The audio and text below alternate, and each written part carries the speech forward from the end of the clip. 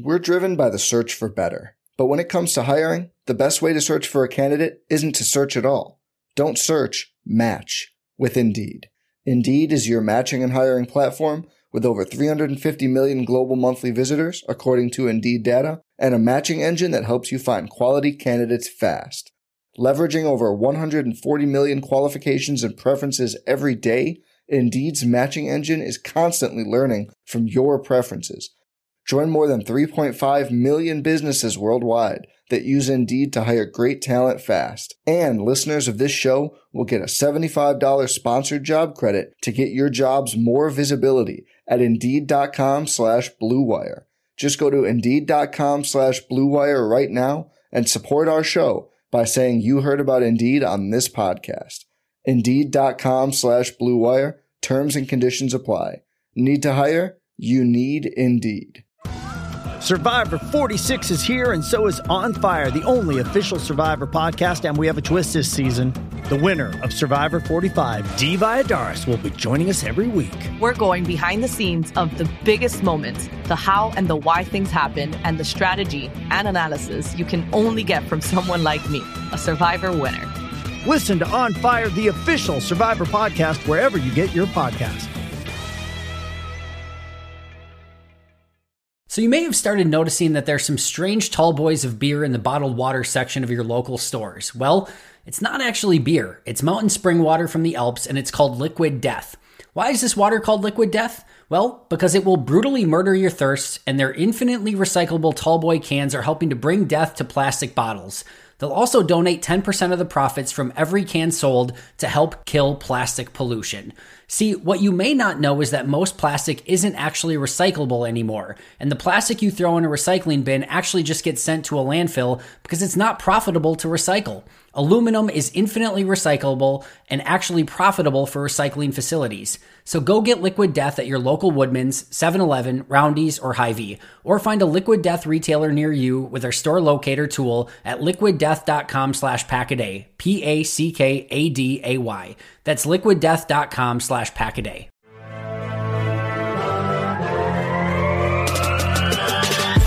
"20 minutes a day, 365 days a year. This is the Pack-A-Day Podcast.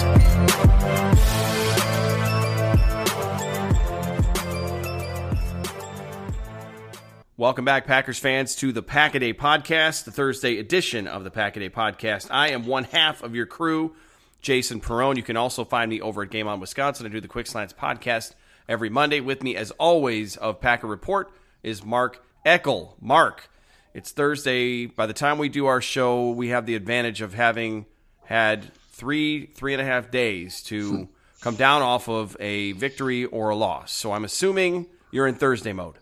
Yeah, but I'm still not. I don't know. You asked me this last week, was I over the Giants loss? And I said, yeah, I was. I don't know if I'm over this one yet.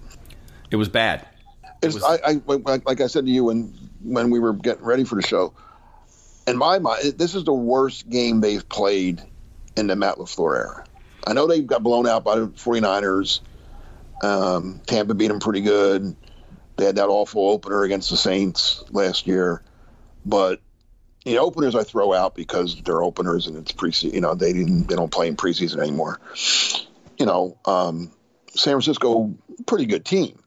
And I'll again, talk to me in 10 weeks or so, and maybe I'll say, hey, the Jets are really good too. But I think the Jets are much improved. I give their coaching staff a lot of credit. They had an outstanding draft. They had the best draft. I said that after this past draft, that I thought the Jets had a draft for the ages. I thought that this draft is going to turn the Jets into a good team eventually. I didn't think it would happen this soon. But you saw it. I mean, Sauce Gardner is a star. He's going to be Defensive Rookie of the Year. I told you that the day of the draft. Breece Hall's pretty good running back. Wilson's a good receiver. Alexander did a great job on him, but he's a good receiver. The one kid didn't play, the defensive end. I can't think of his name. Jermaine Johnson, but he's a good player. They had a wonderful draft, and they had actually two in a row that had been pretty good. So the Jets are getting better, but there's still no excuse for them to come into Lambeau Field and beat the Packers by 17 points. There's just no excuse. Yeah, we had another special teams meltdown. We'll talk about a couple. Yeah, they once again, it's another. I mean, have they had a field goal and a punt blocked in 2 games? The playoff game was the last time that happened, right? Because they've had kicks blocked, but not both in one game. Well, I read a thing where that's the first time that's ever happened in a regular season to anybody in like whatever many years, and I'm like, happens to the Packers every 7 games or so. Yeah. Unfortunately, once again, it reared its ugly head. So we'll talk about special teams. It was getting better, you know? Yeah, it was. Well, we'll talk about special teams as an extension of the defense as we get into that. But as you said and I said, as we were kind of talking beforehand, we realized that we didn't do weather last week, and so I think we jinxed them. We might have jinxed it, right? So we will definitely start with weather. We're going to end on the East Coast where the game will be played this weekend. The Packers head to Washington to take on the Commanders. So we'll end with Myrtle Beach, Umark, and Washington last. So let's start in Green Bay, where it is 51 degrees for a high, partly sunny, and 34 degrees for the low. I think that's pretty normal. Yeah. That doesn't seem too outlandish this time of year. And then our friend Isaac Hanks in Hampshire, Illinois is back. He had a vacation in Florida. I'm sure he's missing being in Florida. It's a little chillier in Hampshire. So temperatures hovering in the low 30s, but they'll be back up to the mid 70s by the weekend. And then he says this marks their Indian summer, which is defined. I always love his definition because he's a meteorologist. So we all know the term Indian summer. It's defined by the first day of 70 degrees following the first frost. So they're getting that over there. Okay. And then moving over west, we're already to me in the Phoenix area where it is 88 degrees and sunny, 61 for the low. It's this time of year we're starting to get a little bit of relief at night. The air conditioning doesn't have to run as much during the day, which is nice. One of my ACs went out this past week, and thank God it happened this week and not 2 weeks from now, because 2 weeks from now the ACs pretty much go away. And you wouldn't even know that you had a problem until next spring when you go to turn it on. So it's a very expensive ticket, but I'm glad I got it taken care of now instead of then. And then our friend Harry over in Kamloops, Canada, Thursday will likely be the last warm day of the year. High of 61, low of 45. Showers in the forecast. He said his house is getting sunshine from 8:30 to 2:30. He'll only have about 4 or 5 more weeks of direct sun, and then we're back in that whole he doesn't get sunlight directly on his property. Crazy. Wow. Absolutely crazy. It's crazy to think about. I love some of these stories about where everybody lives. And then now we swing around to Europe, and our friend Robin over in Oslo, Norway, something sunnier than the last 2 Packers game. He said today was 8 Celsius, which is 46 Fahrenheit, nothing but blue skies. A great day for hiking from Robin. And then our friend in Germany, Felix, says that another weather report from Offenburg, southwest Germany. Typical mid-October conditions, cloudy, very foggy, up to 69 degrees Fahrenheit, but most of the time they're closer to the low of 51 degrees. So not too bad. Yeah. That's not too bad. And then that brings us stateside. So we'll do you, and then we'll do where the Packers are playing in D.C. So how are things looking at the beach, Myrtle Beach? Getting a little cool. It's going to warm up again by the weekend, but Wednesday was – it's funny, I woke up this morning, and my wife says to me, "It's cold out." And I said, "What do you mean cold? How cold?" She says, "I don't know. I took the dog out, and it was cold." So I looked on. We had a thing with, it was 41 this morning, which for here is cold. 41 that's cold. Yeah. It got to 60, but that's where it stopped today. 60 was the high. And Thursday's supposed to be about a little warmer, maybe like 62, 63. Then at night it's going to be, back down again. But then by Friday it's going to be back in the 70s and be nice again. But this is a little bit of a cold spell. A little bit of a chill. Yeah, geez, that's a little chilly there too. Yeah, 41's cold for here. Yeah, we get that, but that's more of like December, January in the Phoenix area. It goes that low. Huh? Okay. That's like the low of the low in Phoenix. Right. So hopefully we do a show at that late in the year where I can actually explain what that weather is. That would be a good thing. We do shows all we do them. We're 365 here. That's true. I forget about that.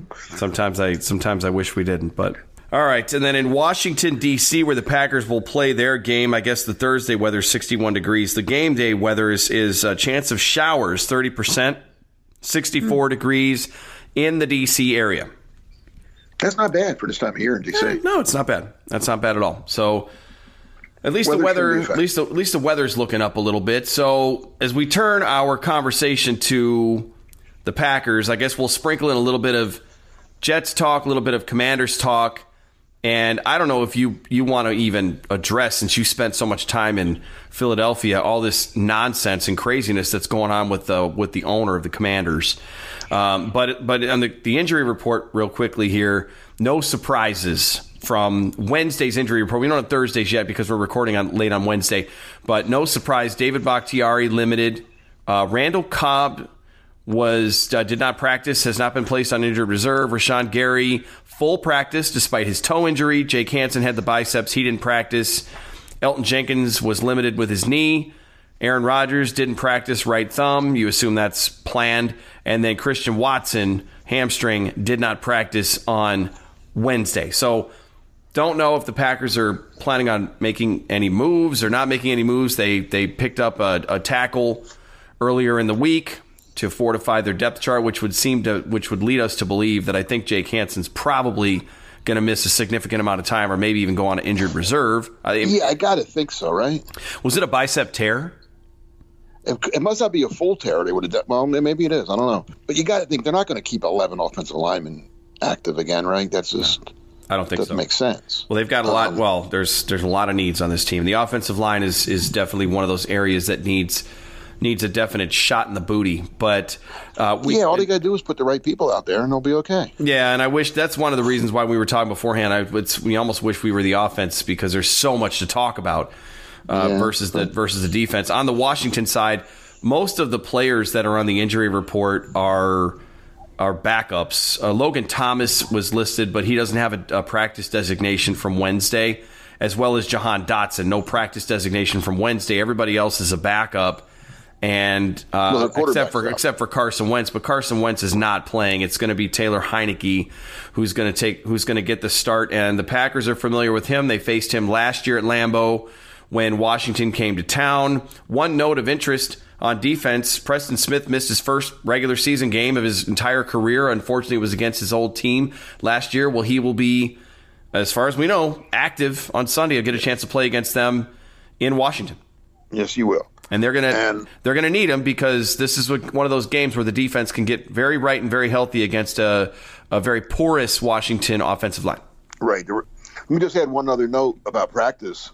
Sammy Watkins, who's on injury reserve, his window opened this week. He's allowed to practice, and he did today.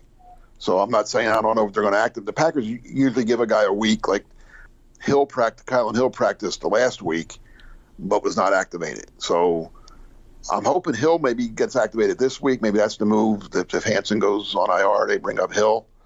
So, but Watkins out there, maybe, who knows? I guess we'll see how he looks in practice, and if he's how healthy he is, they can certainly use him. No, definitely. There's a lot of things that this team could use, and I got on Twitter this week and talked about whether or not they do or don't add a piece. Again, I know we're not an offensive show, but wide receiver seemed to be one of the popular positions everybody thought the Packers could benefit from. And of course, I mean, if it's the right receiver, why wouldn't you, even if the team didn't lose on Sunday? But one of the names that was kicked around, a popular name that had been thrown around, and I wasn't a huge fan of, but was Robbie Anderson. Robbie Anderson signed with the Cardinals, so he's taken care of. And Deshaun Jackson went to the Ravens. So those are two names that were kind of tossed around, and they've got teams now. And that other receiver that everybody keeps mentioning and that they love to mention, you are going to have a hard time convincing me that he's not going back to the Rams. So I just Odell? Yeah, OBJ. He can't play it anyway. He's not healthy. He's not healthy, but even if he is, I don't think he wants to come to Green Bay. Of course, right now he wants somebody to sign him. So everything he's doing on social media with the eyeballs and all that kind of stuff is, he also wants, the more teams. If let's put it this way, if everybody thinks he's going to the Rams and aren't even going to bother talking to him, well, then the Rams will get him for whatever the Rams want to get him for. Right. If the Rams think I might go to Green Bay, or I might go to Tampa Bay, or I might go to wherever. Well, now the Rams got to pony up a little more, right? Because he's, that's how things work. I mean, but there was a report, I'm not sure where it came from, that the Packers are going to be actively looking to trade for a wide receiver. And the names, the one name being mentioned a lot is Claypool from Pittsburgh. He's kind of on the outs there because they have the guy the Packers should have is George Pickens. So he's kind of getting more and more reps, and Claypool's kind of being eased out here a little bit. Another one is DJ Moore from Carolina, because Carolina's looking to trade anybody and everybody. It seems like. Mm-hmm. So we'll see. Like you said, we're not here to talk wide receiver. We're here to talk about the defense, which nobody played well against the Jets. That was just, like I said, one of the worst losses in a long time. But and again, I don't want to be an apologist, but the defense, I mean, they really only allowed 14 points. The team allowed 27. 7 came on the blocked punt. So that defense had nothing to do with that. 3 came after A.J. Dillon fumbled at the 30 and put him in. They held him to a field goal after Dillon's fumble. So that's 10. And then the other 3 came late in the game, right when the Packers went for it on 4th and whatever in their own territory because they had to. So really, the offense and special teams handed them 13 points. So, I mean, if you hold a team to 14 points, you probably win the game. Now, again, the defense had some bad moments. So for 2.5 quarters, the defense played lights out in my mind. Once again. But then the last quarter and a half, I think they were on the field too much. I mean, the offense did nothing to help them. And I also think the defense at that point knew they had to. I think they started trying to. They pressed. I think they were trying to make a big play instead of just making the play. Instead of just tackling the guy, they're trying to tackle the strip the ball, and they're trying to jump play. They're just it's I don't know, but I liked the changes the defense made last week. I wrote a story last week saying what I thought they should do, and they almost did all of it. They blitzed a little bit. They had, Barry hadn't blitzed much at all. Well, he blitzed a little bit. He had Amos coming a couple times. Mm-hmm. He let Jair cover the best receiver, or who he thought was the best receiver, the kid Garrett Wilson, and he basically shut him down. He did Wilson well. had 1 catch for 8 yards, and it came on 3rd and 10. It was like Wilson was not a factor at all in that game. Alexander took him out.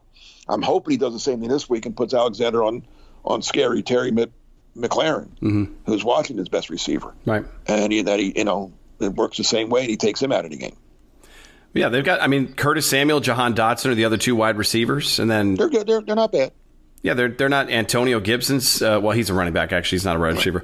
But and then the receiver Dax Milne is their kick returner, their punt returner.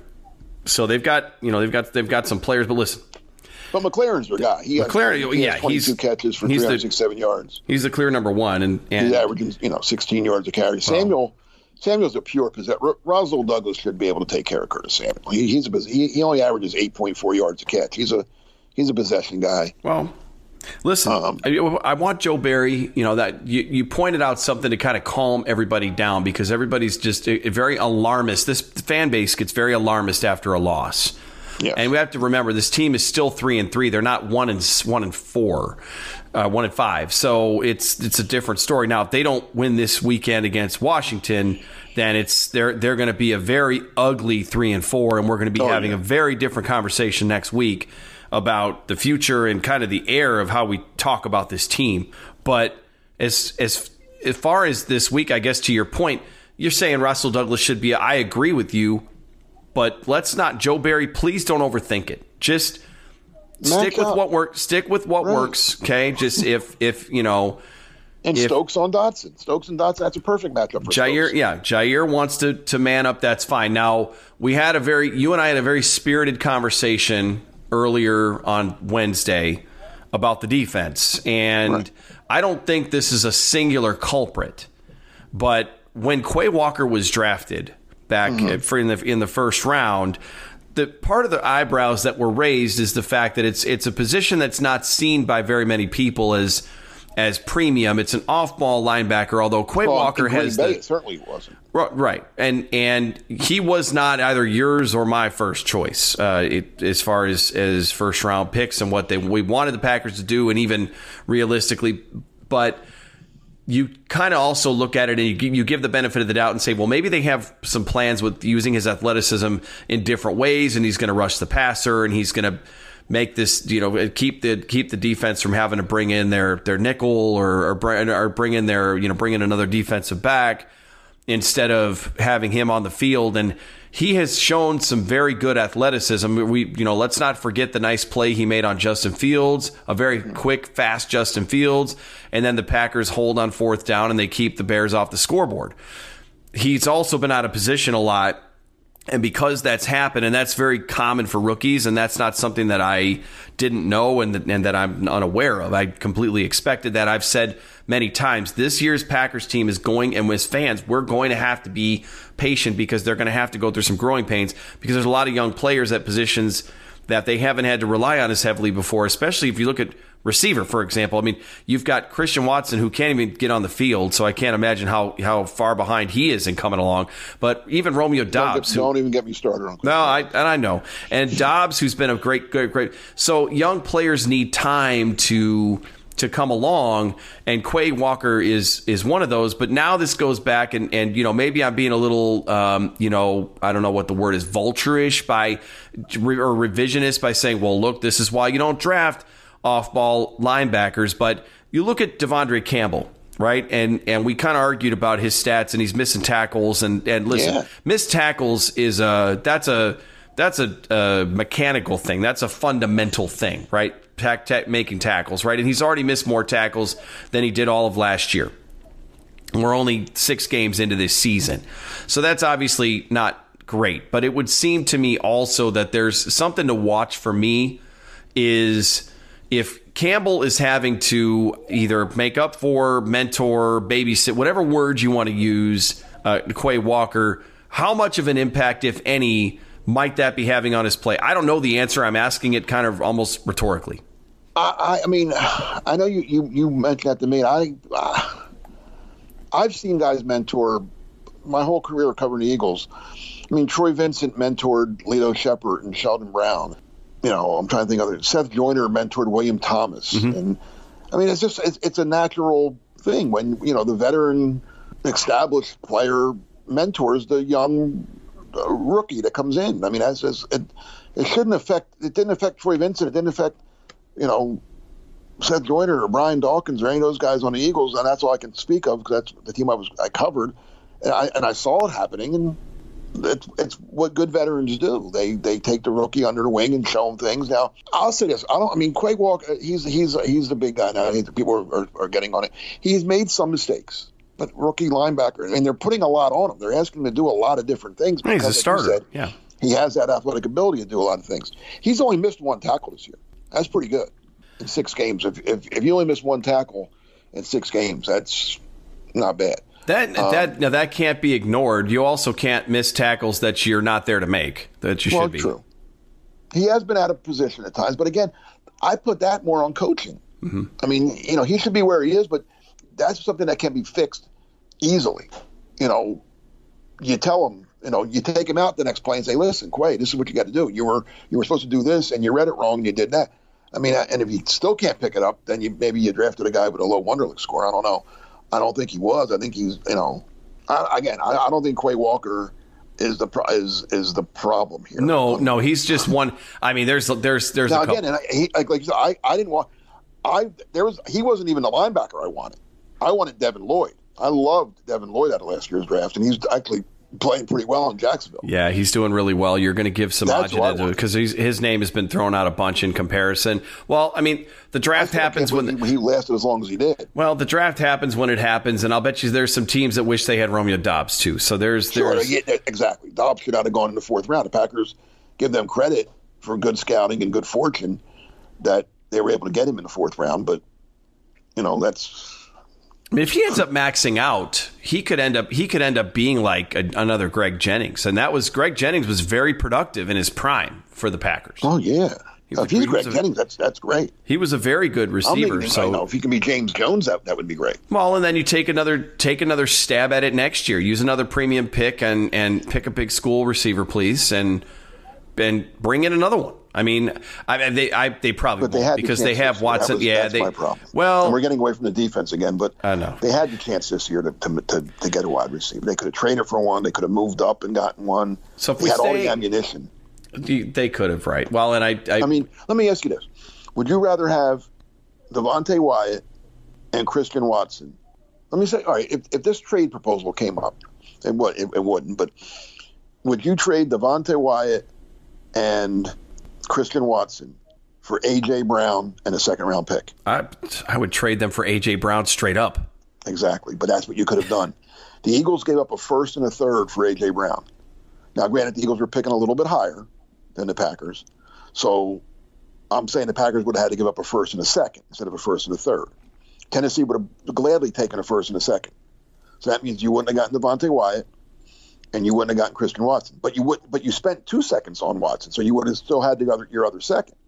So you still could have got Walker in the first, and you had that, and then in the second, now you got A.J. Brown, so you don't need to take a wide receiver in the second. Or maybe you do. Maybe you take, I don't know, was Pierce still there? I don't. Or you take whatever you want in the second. You take the defensive lineman if you want, because now you didn't get Wyatt. There had to be or the tight end that you wish you had gotten. What's that? Or the tight end that you wish you had gotten. Well, he went to Arizona in a second. I think he would have been gone by the time the Packers picked in second. I'm not sure, but anyway, I think you, like you just said, you would have taken A.J. Brown for those two guys. I'm giving you A.J. Brown and a second round pick back. Right. But again, we're supposed to talk about the defense. What I was going to say about defense. What I was going to say about the defense then is the Packers got pushed around on Sunday, and give the Jets not early. Give the Jets some credit. But as far as the front goes, how did you feel about that? Because this wasn't a game where, and I know Kenny Clark, a lot of the work that he does is dirty work. He doesn't always show up on the stat sheet. But how did it seem? I mean, Dean Lowry bats down a pass. Mm-hmm. They did have, they did get to, Wilson ran into a sack. That was so funny when he ran into that sack by Rashawn Gary. Rashawn Gary almost looked so surprised he was there. He's like, oh, goodbye. Well, that was was that Reed or Smith that forced that? I forget. I don't remember. I think it was Reed, but it was very nice. But the Packers front, I mean, the rotation at pass rush, and Ikbari got his first sack too. Let's talk about that. I mean, speaking of young players, listen, I don't think he's going to be. He's obviously not going to be a big contributor this year unless something really turns on in the back half of the season. But I think we'll be pleasantly surprised with him by the end, and that's going to be really helpful because Tipa is hurt long term, and now you've got Jonathan Garvin and Ikbari. Those are your primary backups to Gary and Preston Smith. Rashawn Gary and Preston Smith, just as you've said many times, they just have to stay healthy. If they stay healthy, the Packers have a shot. If they don't, if either of them are out or they're going to miss time, it gets real thin really fast up there. I'm not sure about you guys, but it still catches me off guard when I walk down the water aisle at the grocery store and see these new tall boys that look like beer chilling out in the middle of the bottled water section. Of course, it's not actually beer. It's Liquid Death, a new mountain spring water from the Alps that's available in still, sparkling, and 3 unique flavors. But why is it called Liquid Death, you may ask? Well, it's because Liquid Death donates 10% of their profits from every can sold to help kill plastic pollution. Even better is that the use of their aluminum tallboy cans is also helpful, as aluminum is infinitely recyclable and actually profitable for recycling facilities. Friends, bottled water has always been boring to me, but there's absolutely nothing boring about Liquid Death. I love the crisp, refreshing pop of the can when I open it, and the water simply tastes better in a can than it does out of a bottle. Add in their 3 unique flavors. Personally, I love the lime, and the overall experience is infinitely better than any other water product. Plus, it just looks so much cooler holding a tallboy labeled Liquid Death that looks like you're holding a crisp, refreshing beer. So do me a favor and go get Liquid Death at your local Woodman's, 7-Eleven, Roundy's, or Hy-Vee. Or you can find a Liquid Death retailer near you with their store locator tool at liquiddeath.com/packaday. That's liquiddeath.com/packaday. We're driven by the search for better. But when it comes to hiring, the best way to search for a candidate isn't to search at all. Don't search, match with Indeed. Indeed is your matching and hiring platform with over 350 million global monthly visitors, according to Indeed data, and a matching engine that helps you find quality candidates fast. Leveraging over 140 million qualifications and preferences every day, Indeed's matching engine is constantly learning from your preferences.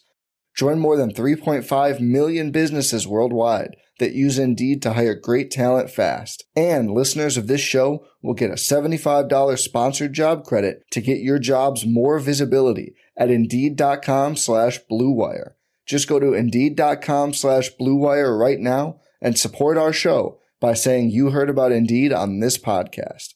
Indeed.com/Blue Wire. Terms and conditions apply.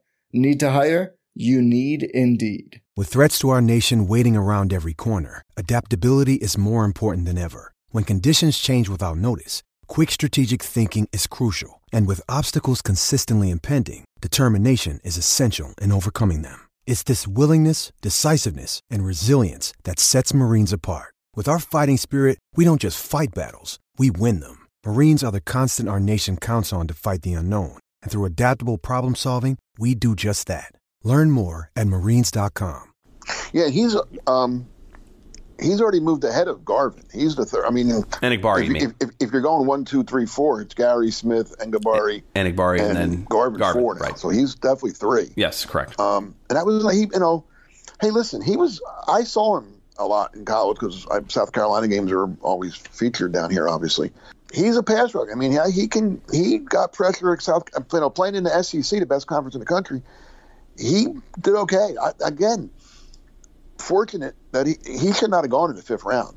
I mean, they got a break there. He should have gone, I don't know. I thought he would go late 3rd, early 4th. And for him to be there in the middle of the 5th was a pretty, or late 5th, actually. That was a pretty good bargain there. And he has flaws to his game. Don't get me wrong. He's not a finished product by any means, but he does have some pass rush ability, and that's all they're asking him to do from what, as right now. Now, eventually, I think the hope is that, he'll take over for Preston Smith one day. Now, that day's not today. No. But, he's young. He's a young player that, that was nice seeing him get a sack. The Packers again, I thought the defense, I really thought this. Now, here's what I thought. Through the first 5 games of the season, well, not the first game, but weeks 2 through 5, the Packers played a good half and a bad half, right? Tampa, they had a good first half, bad second half. New England, same way. Bears, good first half, bad second. They had a bad first half against the Jets, and it was 3-3. And I'm out watching the game, and I said to whoever I was talking to, I'm like, they got this. That was their bad half, and it's still 3-3. They're going to have a good second half, and they're going to win this game. Jets get the ball. Defense plays 3 and out. Packers get it. I'm like, okay, here we go. This is going to, they're going to go down. They're going to do what they got to do. Well, it never happened. They played 2 bad halves. And then the defense kind of, but had played, like I said, played pretty well for 2.5 quarters. And as you pointed out, they started getting pushed around. Now, I think part of that was being on the field a lot. Part of it was, I think, pressing to try to win the game because they saw the offense wasn't going to do anything. And special teams hurt them, gave up. This was bad. Right. But my biggest concern with this defense, and I think the biggest problem, and I don't know how you fix this other than just making a play. They faced, let's go over the quarterback, Kirk Cousins, Justin Fields, Bailey Zappi, Tom Brady. Tom Brady. Tom Brady's Tom Brady. But Bailey Zappi, Daniel Jones, and Zach Wilson. Take Brady out of the mix, and you faced some 4 really young guys, and Kirk Cousins, who prone to make mistakes at times, right? Yeah, slightly above They average. got 1 interception. 1 interception. And they're getting pressure. So they are getting pressure. So Pressure's not the problem. So what is 1 interception's a problem to me. So what is it? Is it the scheme or is it the playmaking? I think it's playmaking when it comes to that. I mean, you got to make a play. I don't care if you're playing zone, man, half zone. Intercept the pass. I mean, break on a ball, guess right, do something. Right. 1 interception in 6 games against those quarterbacks? Right. I don't know. It's almost like it's almost like offenses maybe kind of figured out stay away from or don't give Russell so many easy interceptions. And Eric Stokes has not so far to me. He doesn't look bad, but he definitely doesn't look year 2 for where we were hoping he would be in terms of, and especially tracking the ball wise at this point of the season. Well, that was his, and I like Erickson, and I like the pick when they made it. His weakness was he's more of he'll run with you all day, and that's his strength is his speed and being able to keep up with guys and do it. But he didn't have great ball skills. That was the rap on him, and which is why he went a little lower in the first round than some of the other guys that went ahead of him. He didn't have, he's not going to make a lot of interceptions. But Douglas does, Jair does, Savage and Amos have made plays in the past. It's time for somebody to start making some plays. I mean, again, and now they're facing another backup quarterback. Although, and I don't know who asked the question to Matt LaFleur this week, but he was asked, would you rather face Carson Wentz than Taylor Heineke? And LaFleur's answer was very telling when he said, I'll never answer that question. Right. So, and he can't. He can't say, I'd rather have the stationary guy who makes a ton of mistakes and we can get to easily versus the guy who runs around. He can say that to his coaches and his players. Remember last year, Heineke kind of got himself because he should have scored a touchdown, but he fumbled. He had one where he downed himself right before the goal line, and then they didn't get in. I think Heineke is a very good backup quarterback. I really do. I don't think you want to play him 17 games. I don't think you're going to, but I think he's, for a backup quarterback. I mean, listen, there aren't many good backup quarterbacks. Because let's be honest, there aren't enough good starting quarterbacks in the league anymore. So, I would if I was asked that question, because I can answer it. Yeah, I'd rather face Carson Wentz because I think he's finished. He makes mistakes. He can't move anymore. He'll put up bogus numbers for fantasy stuff, but he's killed them several times this year, and he gets sacked because as I said, he no longer has that. It's a shame. Injuries ruined him. He tore his knee up the 1 year, and then he hurt his back the next year, and he still thinks he can. That's the problem. Mentally, I think he still thinks he's what he was, and he's not. He can't get away from trouble like he used to. Yep. Heineke can. So the pressure's got to be there, and the pressure could be there because, like I said, this Redskin offensive line is not the best offensive line in the league by any matter. They've allowed 23 sacks in 6 games. Now, granted, they were all against Wentz. That's still a lot of sacks for 140 yards of losses too. So they're not like 2-yard sacks either. They're giving up a lot of yards. That's minus. Think about that. That's 140 yards that came off of their offense on sacks. Right. And that's not to mention how many holding penalties they may have as well. But that's kind of like a sack, right? Yeah, I mean, there's a lot of ways that you could be productive. And so let's look at that Washington offensive line. Enforcing some of those mistakes. So on the line, I was just looking at it. So on the line, there's a couple familiar names there. Charles Leno Jr. has been in the league forever. He's at left tackle. He's not scaring anybody. No. Andrew Norwell at left guard. Tyler Larson is the center. Sadiq Charles is the right guard, and I think Charles was a high draft pick recently, wasn't he? I thought, or maybe I'm misremembering, but it seems like he's young. Pick. He's young, and then pick out of LSU with a questionable designation is the right tackle Sam Cosmi, who's I think is his second or third year. But I have a backup who's a pretty good guard, Chris Paul. Okay. Oh wait, that's a different sport. That's right. Good guard. Chris Paul will be he'll be tipping off against the Dallas Mavericks. So by the time you're listening to the show, the game will be over with. But he'll be tipping off against different Chris Paul, right? Different Chris Paul. I'll be watching because I'm a Suns fan. So I know. But listen. Yeah, Cosmi he's a second round pick out of Texas last year. It's just his second year, right? And he's probably, arguably, their best offensive lineman. Yes, the best offensive lineman, and he might not play. Did he practice today? I'd have to check and see. I don't know if there was a designation on him or not. But because their backup is Cornelius Lucas. He's a veteran. He's in his 8th year, but like you said, he never really made much of it. He's a big boy, 6'8", 327. But, I mean, if you're that big and you're still a backup in the league, that tells you a little bit, right? Right. No, it does. I guess we talk about the matchups and the players and all that kind of stuff and who's where, but at this point it almost seems like a much more macro conversation where the Packers have just proven that I guess it doesn't matter who the quarterback is or who the offensive line is or who the running back is. The Packers really struggle to consistently stop the run. They play well in stretches, and it's usually the first part of the game, but then there's a quarter or an entire half of the second part of the game that they don't play well. And right. And that's the problem is that, yes, they on paper they had a good game on Sunday. They only gave up 14 points, but it was an entire quarter's worth of being out there too long, not making plays that ultimately helped the Jets pull away. I mean, the Jets unfortunately, had scored a bunch of points on special teams too, and we haven't even talked about special teams yet. But I need to see this defense play a full game, scheme it up right, match up right, make good decisions. Don't be aggressive where they need to be aggressive, and for the love of God, like you said, take the ball away. Start taking the ball away. That's what bothers me the most of everything that we talk about. One interception against.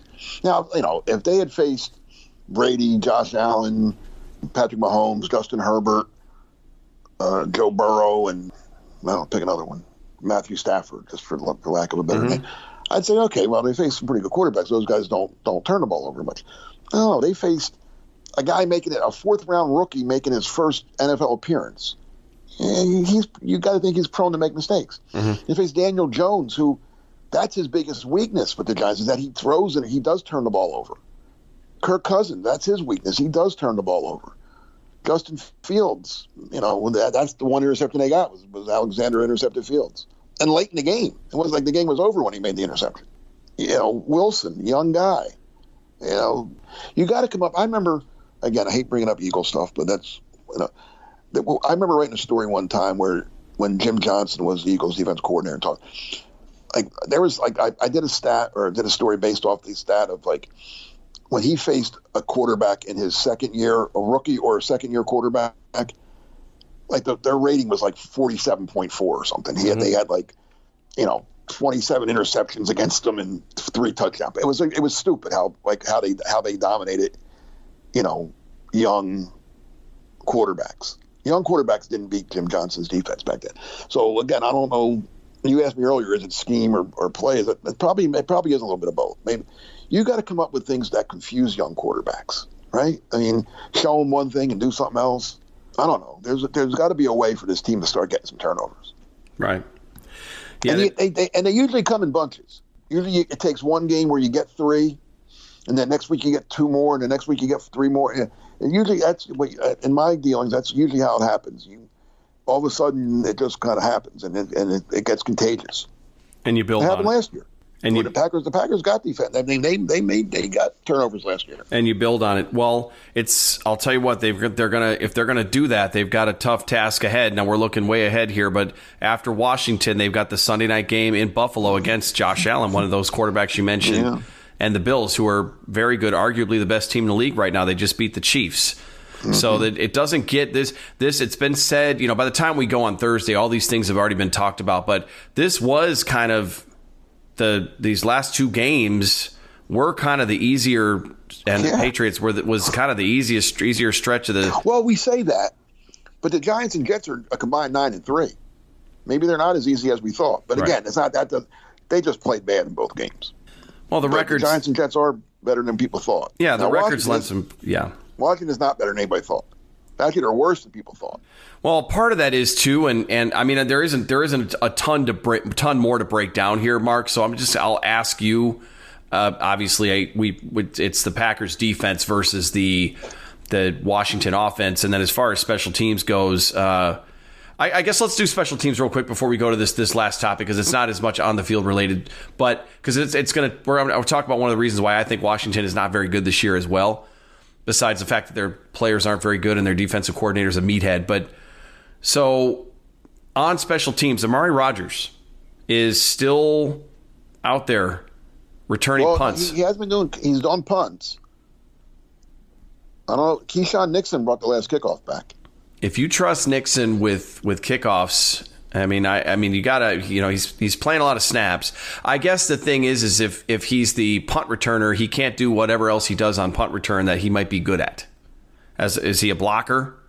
Oh, probably. then that might be part of the reason why they don't. Again, Amari Rodgers is still out there. It's really, really interesting. I won't say dumb or befuddling because the coaching staff has to know something that I don't. Like on the offensive side of the ball, everybody keeps asking, why is Royce Newman out there? Why is Royce Newman out there? Well, after the grades came out, actually, if you look at it, Runyon didn't have a very good game either, and Josh Myers had his issues as well, and Elton Jenkins. The whole offensive line didn't play great. Bakhtiari was okay. Bakhtiari did.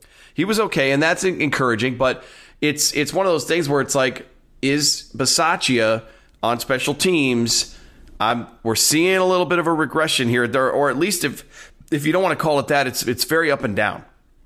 And I just need to see some more consistency from them because they're capable and able to do it, and it's not like any of these returners that they went up against are the second coming of Devin Hester or David Meggett. Like, come on, like, get consistent and get it done here. Like that can't be this can't continue to be still better defensive coordinator, different players. All these guys that they brought in have a special teams pedigree. This new guy they just brought in last week, special teamer, right? And he's the one that blocked the punt, right? Like Wilson, yeah. Wilson, yeah, he's the one that blocked the punt.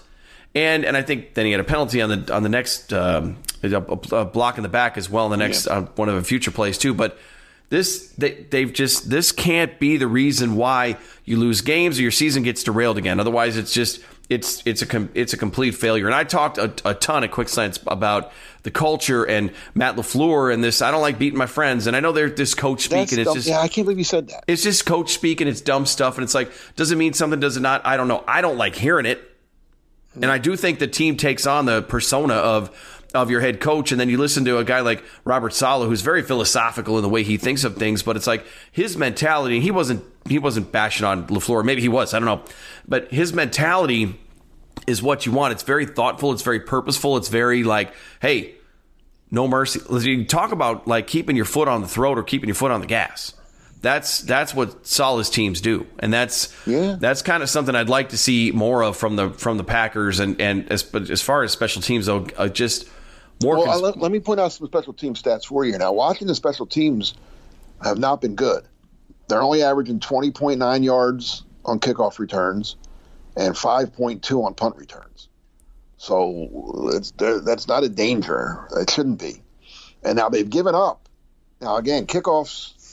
We'll see. I'm hoping Hill's back, right? I mean, he did practice last week. He's practicing again this week. Let's get him active, right? He's not a bad kick returner when he makes the right decision. Well, Washington's allowing, get this.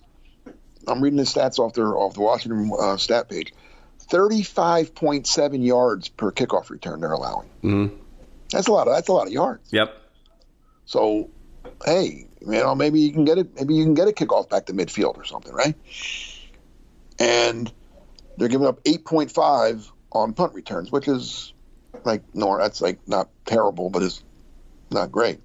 So there's a chance. You know what I'm saying? There's a chance that the special teams might be able to do something this week. You would hope, but the Packers have also had supposed advantages on defense against younger quarterbacks, like you said, and all that kind of stuff. And it's until it's done, it's not done. So That's that. But Washington overall, not a great team. No, right? And we talked. They're not good. Well, I alluded to it a little bit earlier regarding the owner and all this stuff that's going on, and you covered the Eagles for many years.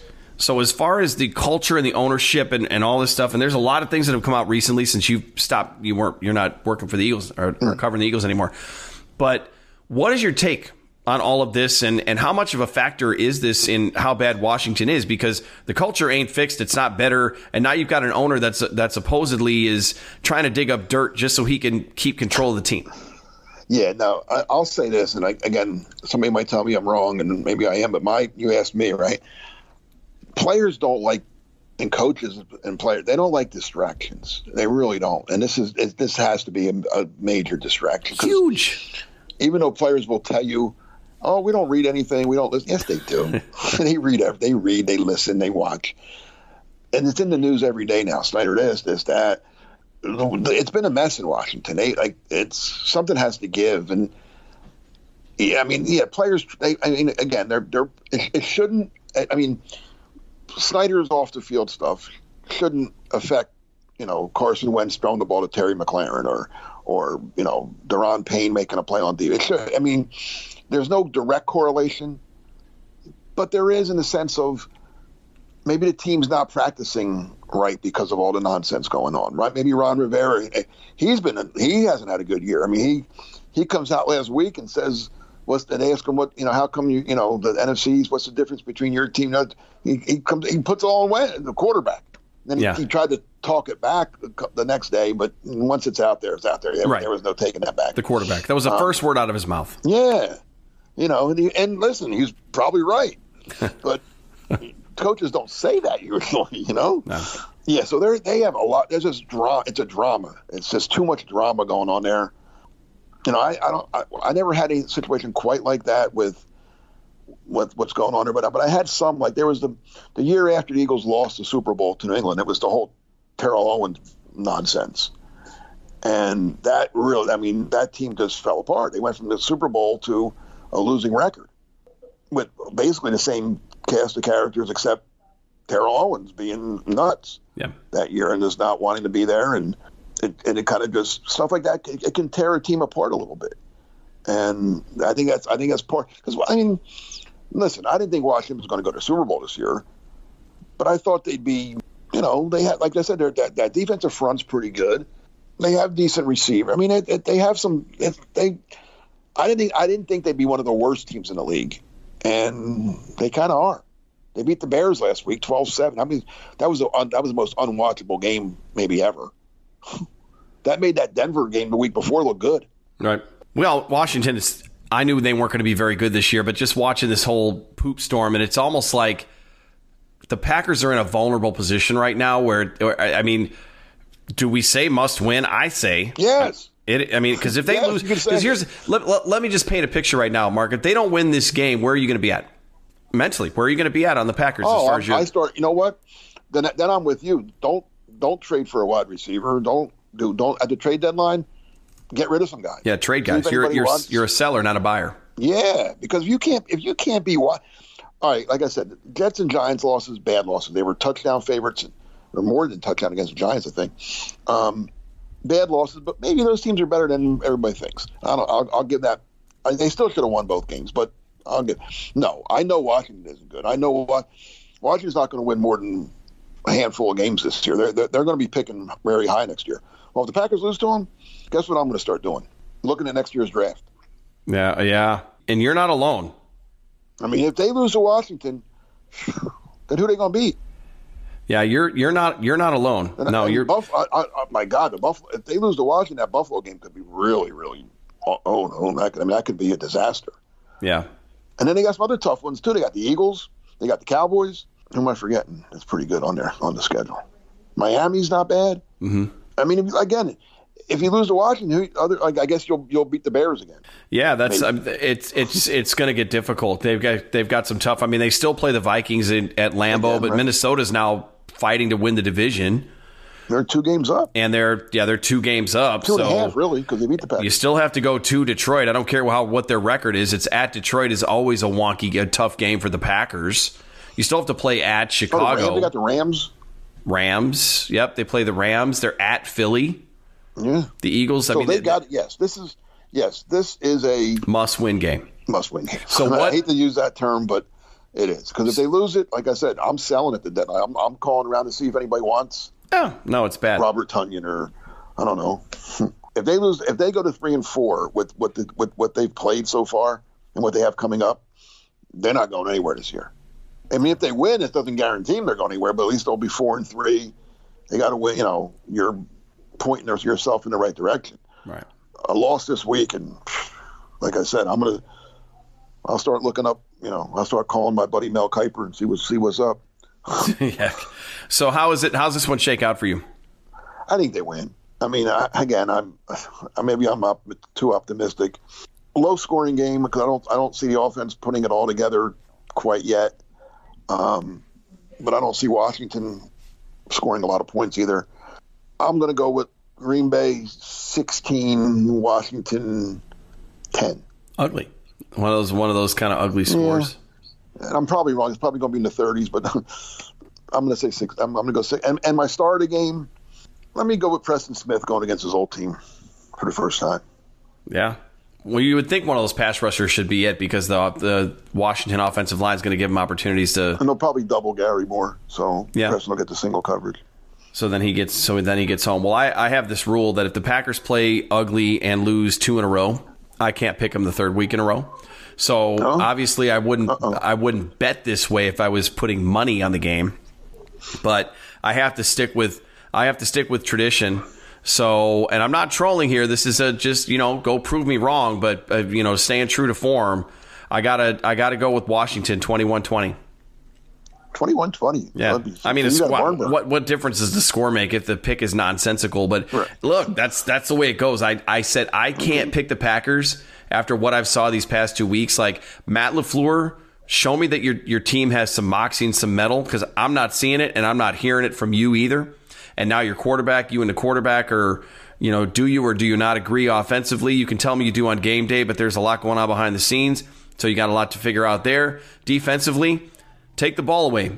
Special teams, don't give up points, and then you won't have to worry about me making nonsensical picks on the Thursday edition of the Pack-A-Day podcast. So I'll say 21-20 Washington, but in my heart, I hope to God and don't think that that's how it's actually going to play out. But I have to stay true to my process. So we'll see. We'll find out.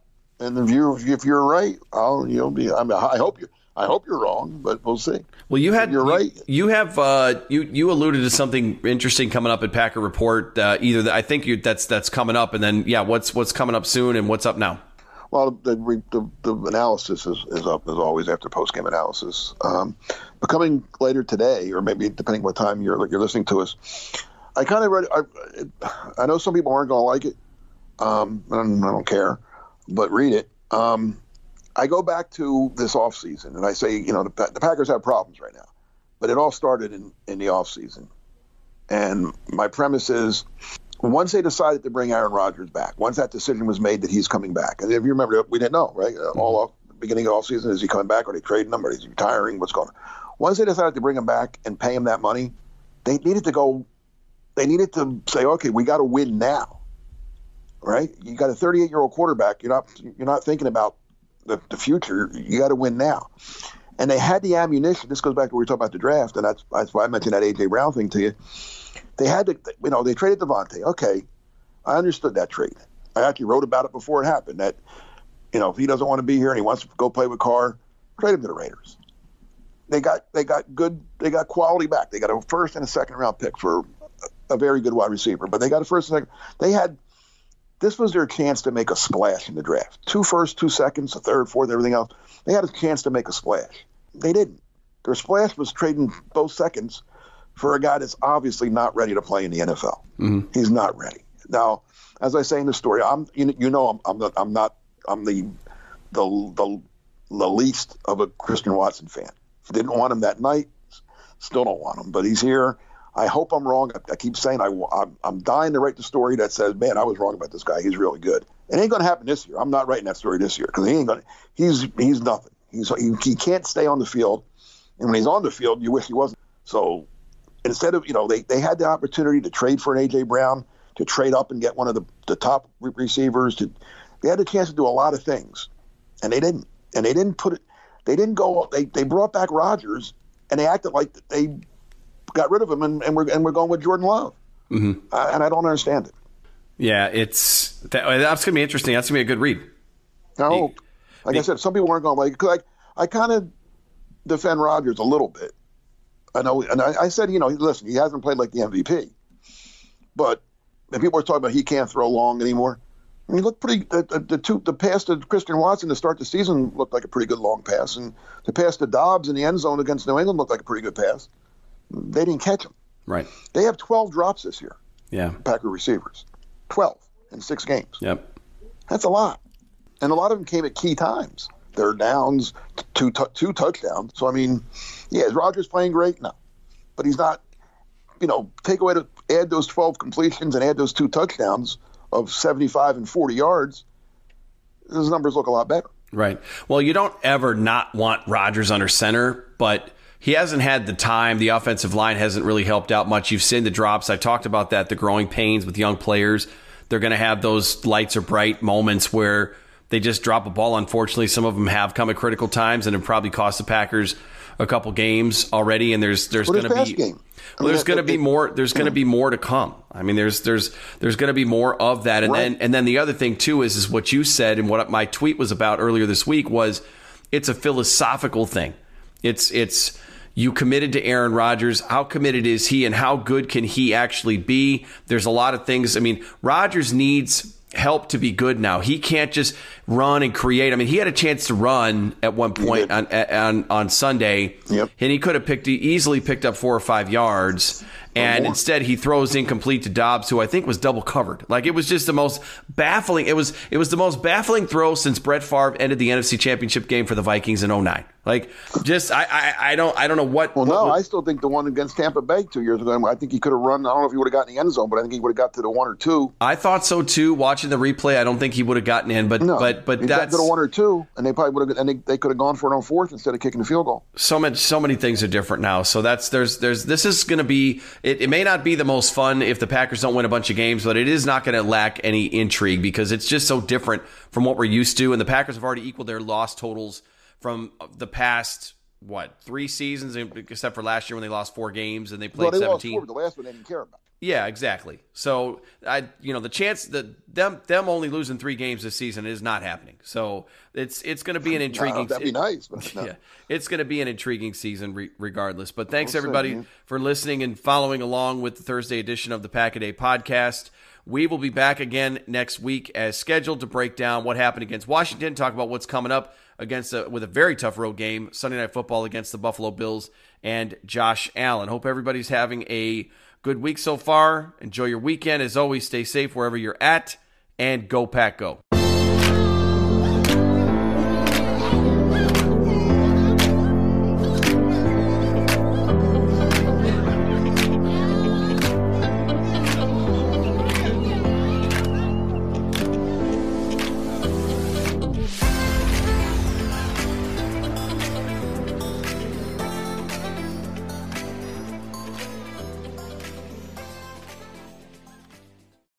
Without the ones like you, who work tirelessly to keep things running, everything would suddenly stop.